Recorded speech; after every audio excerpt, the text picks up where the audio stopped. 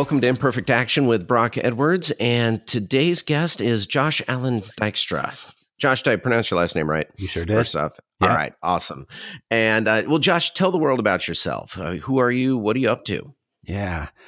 Well, hi everyone. I'm Josh. I'm a CEO of a company called Helios, and what we do is try to. We have a tiny mission of creating a world where everyone can love work. So just a small goal that we've got. And I'm an author, speaker person as well. So I travel around and write and speak about how to create systems that give people life and energy, primarily systems at work. As it turns out, most work systems do the opposite of that. So that's what I'm about. All right. Well, we've got a bunch to dive into there. But first, let's talk about your career journey a little bit. Like, how did you get to the point where you're just trying to do this very small thing of, helping everyone love work? Yeah. Just the small goal of revolutionizing work in general. Yeah, very, very meandering path. I had my first career choice was kind of rock star. And I wanted to, and that's a good one. I mean, it seemed like a good idea at the time. I love music, and I'm a classically trained pianist, and I'm a multi-instrumentalist. I play a lot of different things, and so I've always kind of been looking for my way to make my dent in the universe, so to speak. And for a long time, I thought that would be through music because it's just something I love so much, and I think it speaks to a person's soul in a powerful way. And so I went down that path pretty seriously. I released a few albums. You can still find them out there on your favorite music streaming sites if you desire to do so. But I realized pretty quickly that the music world is not a great way to do things like pay your rent or buy food. That if you like eating, being a musician is a hard path for you. And then also it just didn't really kind of fit with my life. I'm not a night person, and these gigs are always late at night, and so there's just some fundamental kind of misalignment things. And so I really didn't know what I was going to do instead, though, for many years.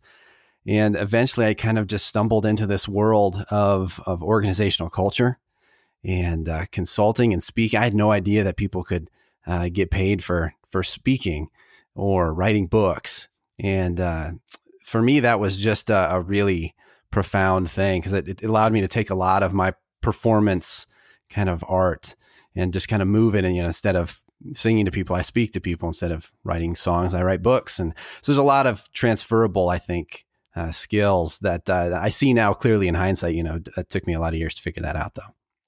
Sure. But if you weren't listening closely to what you just said, you just went from, music wasn't a good fit for where you were and how you wanted to operate to, hey, there's this thing called org design. And yeah, suddenly you're doing it. And there is this thing called org design. And what was the transition there? How do you make the leap to, there was this thing I knew nothing about to, well, now I'm going to write and speak about it? Yeah. Yeah. I think, how do you make that transition in a word is slowly, I think is the right word. It's, painstakingly might be the other word. It was definitely it's exactly to what you're hinting at. It was a long process of discovery, of reflection, a lot of inner work for me to try to figure out, what are these kind of energy currents underneath the things that I feel like I want to do, and how do I tap into those things to maybe apply those things that give me life and energy in a way that was different than I initially thought. Initially I thought it would be through a music career, but it turns out there's a lot of things underneath those things that I like that could be applied in lots of ways. And so I'm really attracted to big complex systems and how they work and how they kind of impact our decision making. So the world of organizations has always kind of fascinated me. And I think I probably first entered it through the world of just leadership being fascinating. This idea that certain people bring out the best in other people, that has just forever fascinated me. And how do some people they're just able to help other humans do things that they never dreamed that they were capable of doing. And so leadership is such a big part of this journey for me, and the study of leadership has always fascinated me. So I think I kind of came in through that angle. And I was studying that as far back as high school, just because it was interesting to me. And so eventually, you know, the dots, I guess, I just kind of followed the breadcrumbs, I'd say, to where I found out about this thing called coaching and consulting. I didn't know it existed. And then I found a small boutique consulting firm outside of Los Angeles where I was living at the time, and got them somehow to agree to bring me on as kind of an apprentice and an intern, just so I could learn what this world was all about. And they were very kind and very helpful, and were willing to bring me in. And so that's kind of how it started. Is I just the line that when you're starting, you work to learn, not work to earn. And I did a lot of working for free to learn what this world is all about. And I just kind of said yes to everything, and tried a whole bunch of stuff. And it just kind of kept going. I think that's the thing. Like, to the name of your podcast here, there was a lot of imperfect action, but I definitely have a bias for action to just keep moving and keep going. So what have been some of the challenges along the way, Josh? So you convinced them to take you on, and that must have been a great conversation. Hey, I was going to be a rock star. I'm not. Can I be a consultant? And you're right. No one, when you're growing up, no one on the playground ever says, yeah, I'm going to be a consultant when I grow up. Right. It's this thing that you don't know about until you're already grown up. What brought you to CEO? So you're a consultant. I'm assuming you're doing a little org design, helping companies out, helping leaders out, get the most out of people is what I'm hearing. So what was the kind of the journey there? And I ask this because, I think a lot of people are either trying to figure out what they want to do. So my daughter is about to enter college and at that stage of life, or maybe people are, 35, 45 and trying to figure out what they want to do. What was that journey for you? Yeah. So I'm kind of transitioning. I'm in a period of transition again, I suppose at some level, maybe we always are. But right now it feels like another kind of big transition for me. So I've been effectively working as a consultant. So to your point, working with organizations around their culture and how to optimize for humanity inside their organization, for the last decade. So I've been doing that pretty consistently as a kind of service provider, right? People hire me for my brain or my ideas or my speaking or whatever. And then I go in and work directly with them. And the transition I've been in for the last, year or so is kind of trying to move out of that direct consulting to more of a train the trainer model. I think we've tapped into some ideas over the years that can serve a lot of other consultants and coaches and even internal folks like HR folks and leaders inside organizations who want to be a positive change agent inside their company. And so I'm in the middle of this interesting transition now too, again, I would say, kind of pivoting my business model away from that delivery, direct delivery model into more of, okay, how do we create a platform or a tribe of people who want to do this work and just kind of take everything to the next level. And so, so I think it's how it gets here is just kind of iterations. So we've got a mantra in our organization that is run the experiment, which I think I shamelessly stole from Rich Sheridan's organization, actually. So kudos to those guys at in Ann Arbor. But so this idea of running the experiment has become foundational to the way that we live and that we work, and that we're just constantly running experiments to try new things. And I would say that's just kind of the way I've gotten to this point over the years. And I'd say another foundational principle would be to always follow the energy, meaning what gives me energy. So one of our basic philosophies and tenets is that we should do more of what energizes us in our lives and less of what doesn't. And so I've been kind of using myself as the first guinea pig of this idea over the last decade plus. And so really following this idea of what things energize me more. And what I found is that I can constantly kind of A/B test things in my life. And so I get into this world, through the kindness of these folks at this consulting firm, and they did a lot of kind of conflict resolution coaching. So I did that and realized I hated that. That was not, that was not energizing for me. And so then I found that kind of focusing on strengths coaching, that was really interesting. So I did more of that.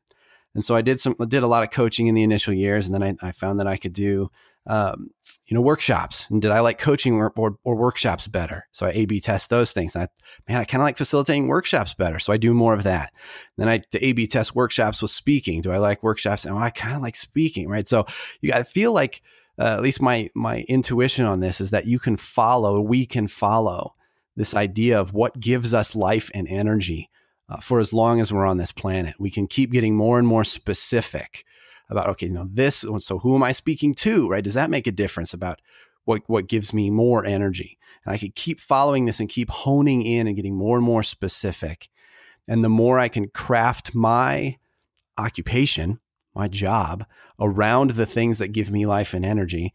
Well, first of all, it's great for my well-being, but second of all, it makes me more successful because I'm more likely to be in my state of peak performance when I'm feeling energized. And so that's kind of been the test all along, is just constant experiments, constant A/B tests of, okay, what's giving me energy and what doesn't? How do I do more of what's life-giving and less of what's life-sucking? What I hear there, Josh, is when I hear the word follow, to me, that almost sounds passive, but what you were talking about is very active experimentation, very intentional, figuring out what works best. And also part of what I'm hearing in there is that this is a process. It takes time. It's not like you just get this lightning bolt of inspiration of, oh, here's my dream job, but really actively playing with things and slowly kind of working your way to being able to do more. Yeah. Which I find interesting because I do, hear about this idea of, play to your strengths, do what you enjoy.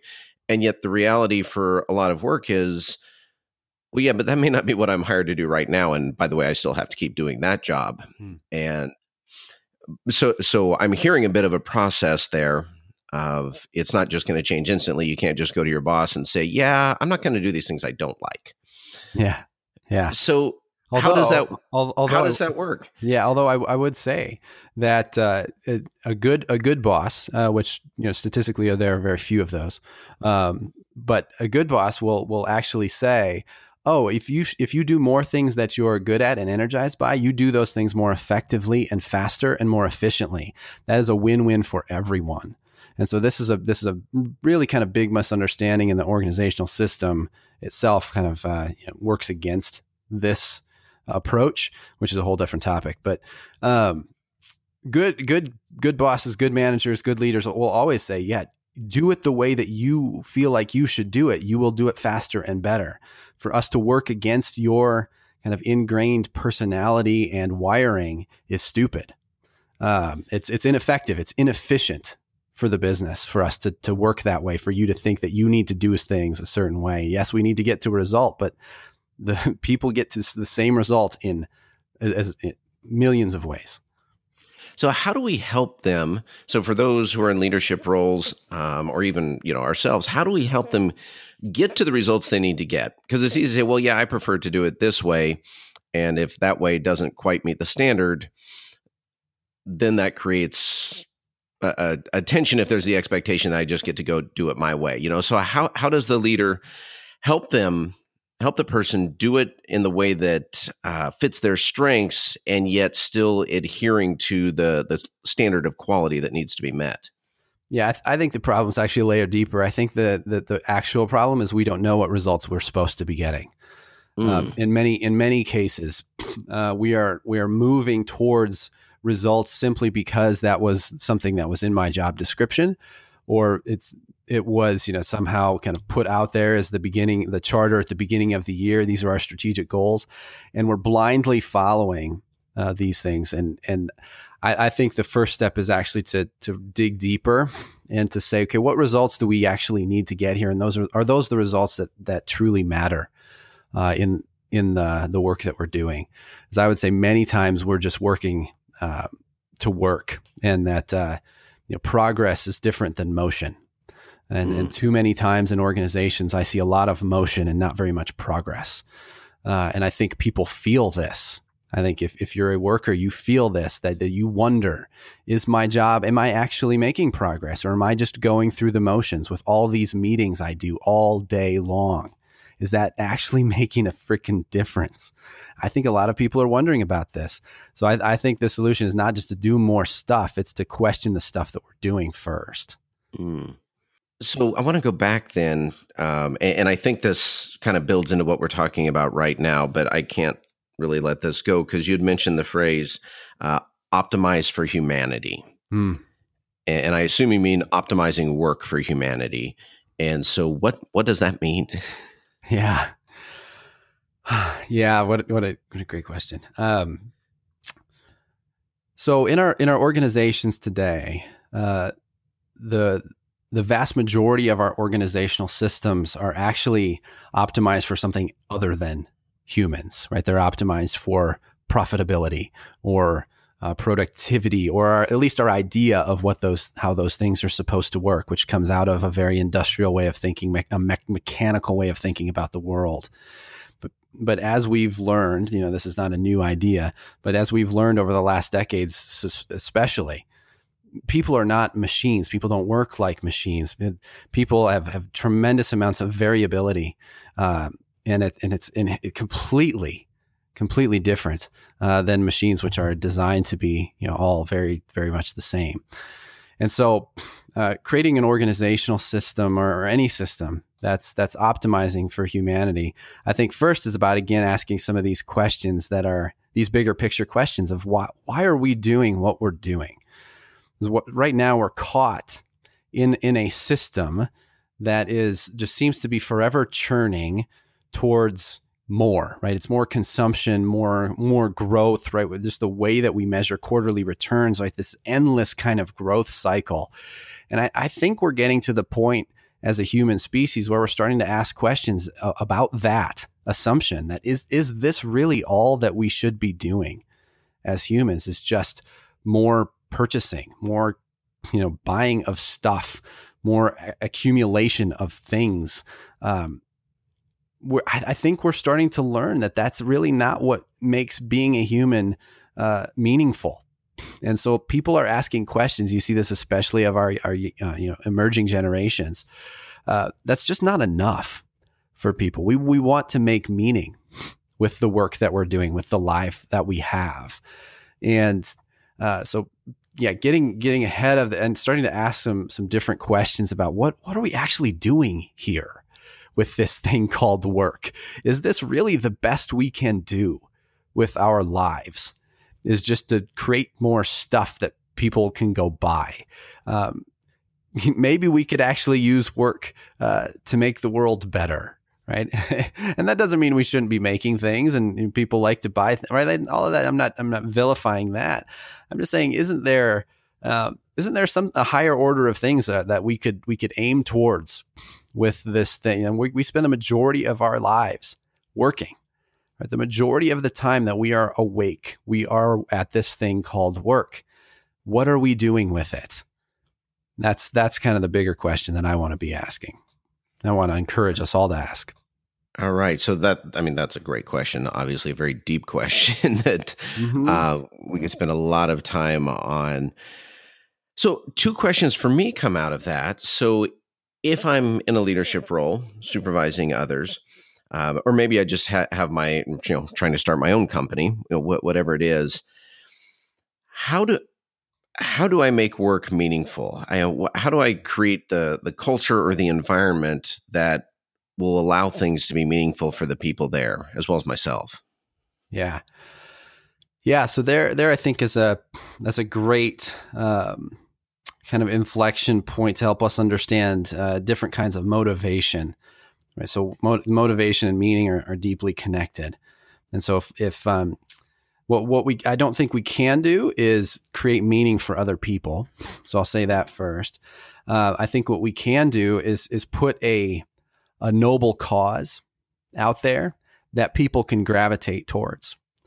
So we can say, to use us as an example, we put this noble cause out there. We want to create a world where everyone can love work, right?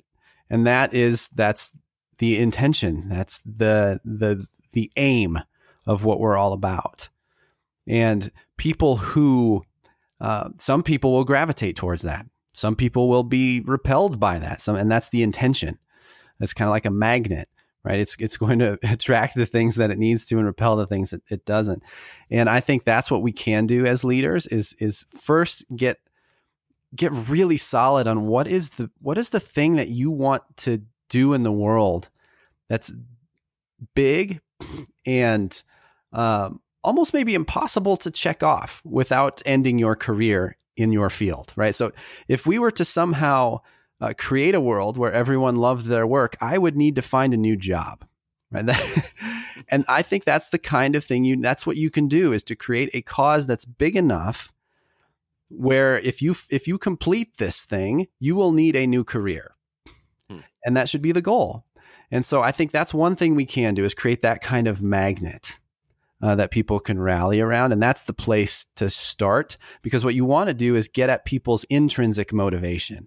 And what we've been doing with work for a long time, because we've been thinking about it like machines, we've been extrinsically kind of carroting and sticking people, right? We either try to pull them along with more benefits and perks, or we like whack them with the stick if they don't behave.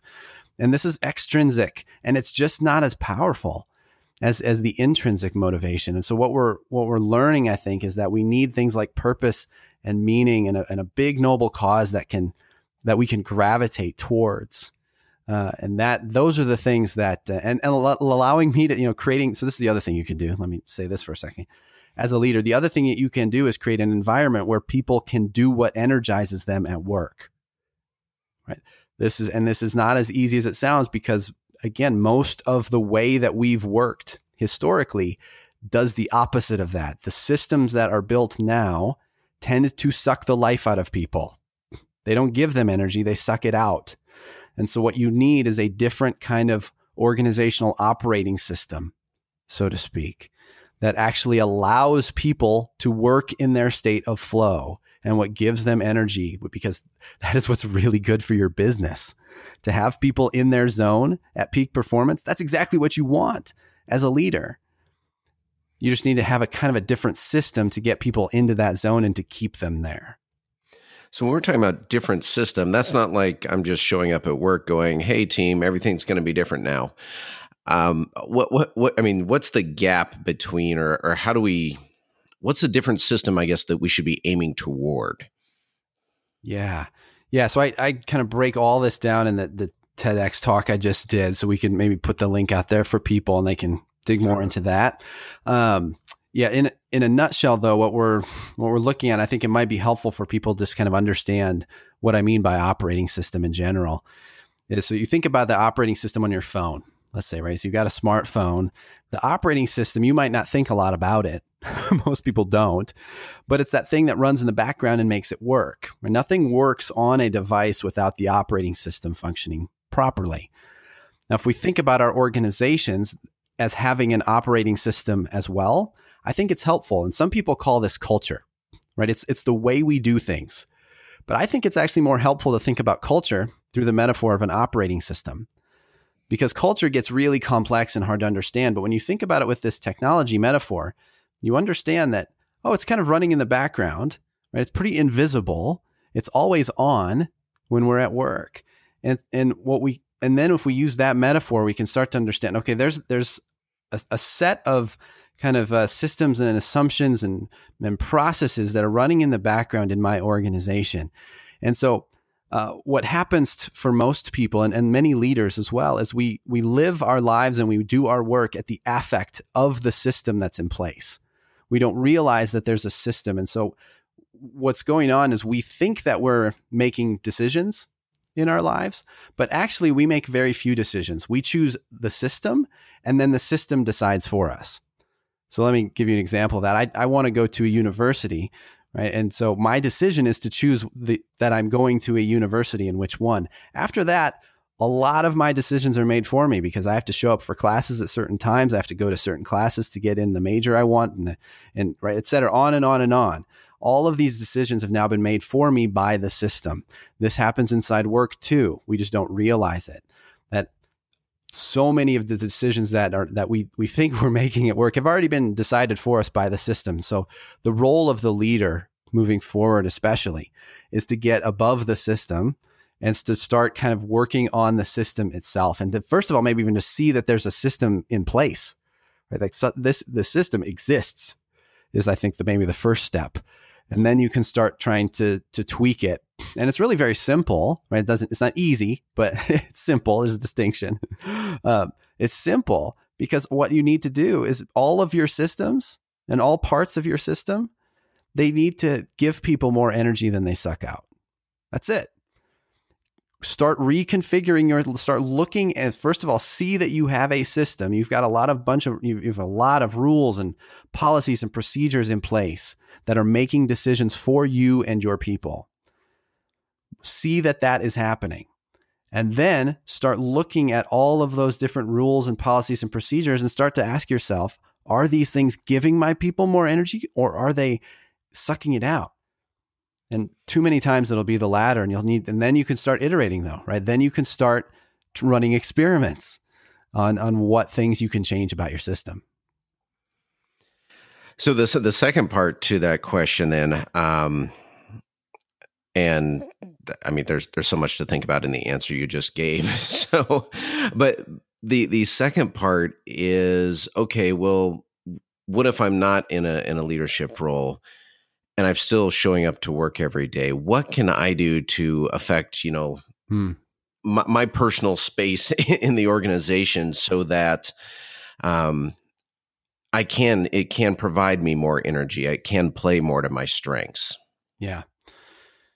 Yeah. So one of my mentors would say that any person who's part of a system is actually the system, right? So there is, just by changing your behavior, you are impacting the system. Now, that it might not be as big of an impact, or depending on your role, in the organization, it might be not as big of an impact as you want it to be, but you are impacting the system by changing yourself. So maybe that's the first thing to recognize. And if enough of us, start to make those choices, then we can we really do start to see meaningful differences. And you can see this happen in grassroots kinds of movements, right? We get enough people caring about living or working or playing or doing something different, and that really can change things, right? It can impact the system. Now, I think the other thing that you can do, though, is a lot of these systems are very powerful. So I think, to your point, we often, and just the way we've been brought up through our education system, and is another topic, but like all of those things have kind of trained us to feel very helpless in the face of these. I can't really make a difference, with our political system or education system or what a work system. Right? I've learned a lot of helplessness throughout my life, and I think we all have. And so breaking that pattern is a really important part of this, is to say, no, I have power. I have agency. I can make choices. And starting to make choices where I'm deliberately moving towards the things that give me life and energy, those are the choices that I should be making. And this as a starting point also, because I'd say this is what we call a practice we call building energy intelligence. It's understanding what gives me energy and what doesn't. And this is a practice in itself, because most of us, I will say when I started doing this work, I didn't have a clue what gave me energy or what didn't. That's not something the current system values, right? Like, do your job, right? Suck it up. Right. Do what you were hired. Like, that's the value the system, it requires from us right now, or we feel like it does. And so even just starting to pay attention to my body and when because it really is very noticeable. Like, once I start paying attention to this, I can very much feel that certain things light me up and other things make me go dim. And I can feel that when I start to pay attention. The problem is that we don't really pay attention. We just power through, right? We're just doing our work. And by just doing our work, we're remaining at the affect of the system that tells us we're helpless to change anything. And so I'd say the first step is to understand that you are powered by a specific kind of concoction of activities that give you energy. And that combination is completely unique to you. You need to figure out what that is. What activities light you up at work specifically, right? Because that's where you live the majority of your waking life, if you're like most of us. So what lights you up at work? And understand those things, and understand that that ingredient, that list of ingredients for you is completely unique. And so that's where I would definitely start, though, is to start recapturing some of our own sense of agency. Is I just understanding what moves me into a place of being at my best, and then what kind of stops me from wanting to go there. Well, this has been fantastic, Josh. So, I mean, I've been frantically scribbling notes as we've been talking here, just things that really stand out for me. One, this idea of optimizing for humanity. I mean, I love that idea, that concept. I need to think about that one a lot. And the idea that, progress is different than motion. I think that's something we all know, and then we all immediately forget and focus more on the motion than the progress. And, being able to, just like what you're talking about, A/B testing your life. I've never really thought about it that way, and bringing that intentionality to it. I suspect many of us do that kind of accidentally. We over time we kind of figure out what we like more than what we don't like. But to me, it's fascinating to think about it as well, running it as an experiment, and just the idea that. We can't create meaning for people, but we can create a noble cause for people to gravitate to.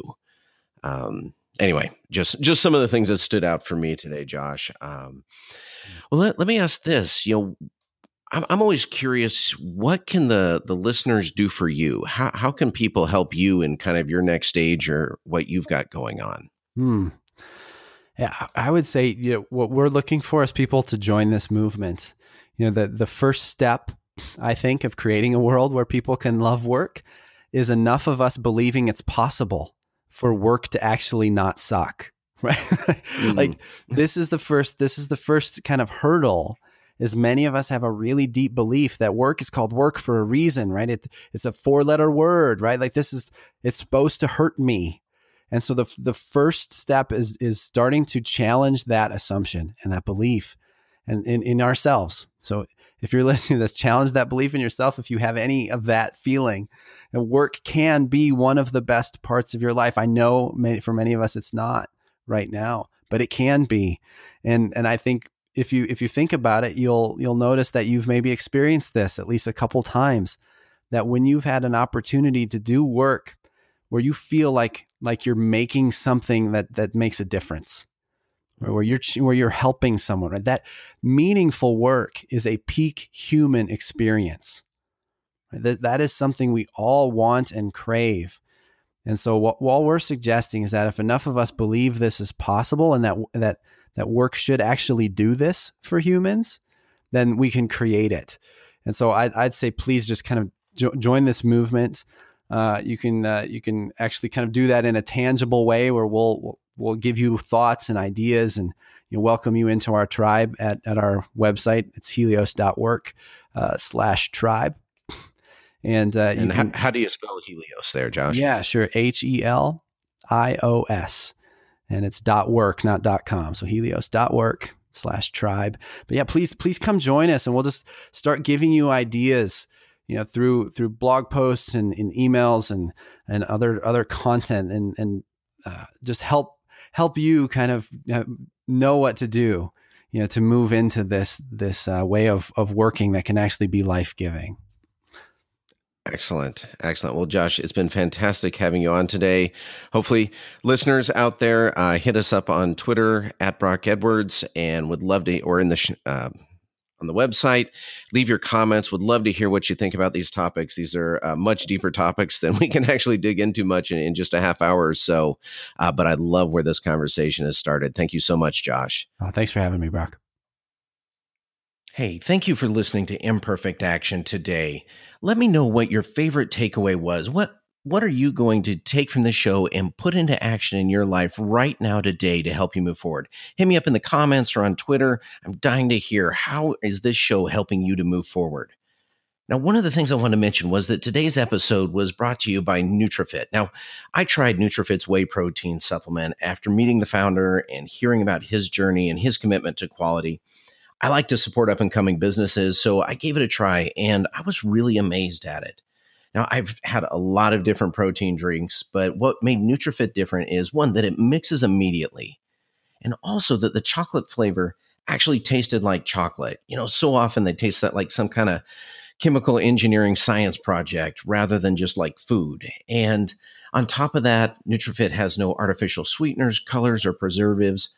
Plus, it includes probiotics, and I find it to be easy on the stomach. Now, the true taste test of it all is that my teenage daughter even likes it. She often has a shaker cup in the morning just on her way to school. Now, there are a lot of supplement brands on the market, but I do want to mention that NutriFit happens to be my personal favorite.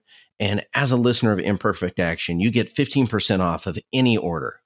When you're at checkout, after you've picked out your products, just use the code TAKEACTION. And that's written as one word, just take action at checkout. Now, my personal favorite, and I'm not trying to influence you here, but is the double chocolate whey protein. And you can order right on NutriFit's website. That's NutriFitt. There's two T's in there. So nutrifit.net. And let me know what you think.